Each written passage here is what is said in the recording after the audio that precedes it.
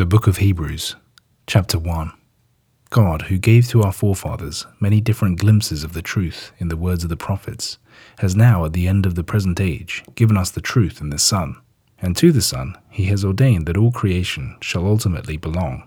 This Son, radiance of the glory of God, flawless expression of the nature of God, himself the upholding power of all that is, having effected in person the cleansing of men's sin, took his seat at the right hand of the Majesty on high, thus proving himself, by the more glorious name that he had been given, far greater than all the angels of God.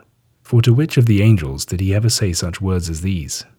Thou art my Son, this day have I begotten thee. Or again, I will be to him a father, and he shall be to me a son. Further, when he brings his firstborn into this world of men, he says, Let all the angels of God worship him.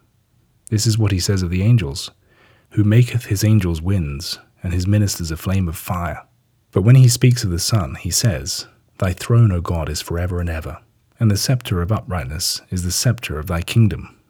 Thou hast loved righteousness and hated iniquity. Therefore God, thy God, hath anointed thee with the oil of gladness above thy fellows. Thou, Lord, in the beginning hast laid the foundation of the earth, and the heavens are the work of thy hands. They shall perish, but thou continuest, and they all shall wax old as doth a garment. And as a mantle shalt thou roll them up, as a garment, and they shall be changed. But thou art the same, and thy years shall not fail.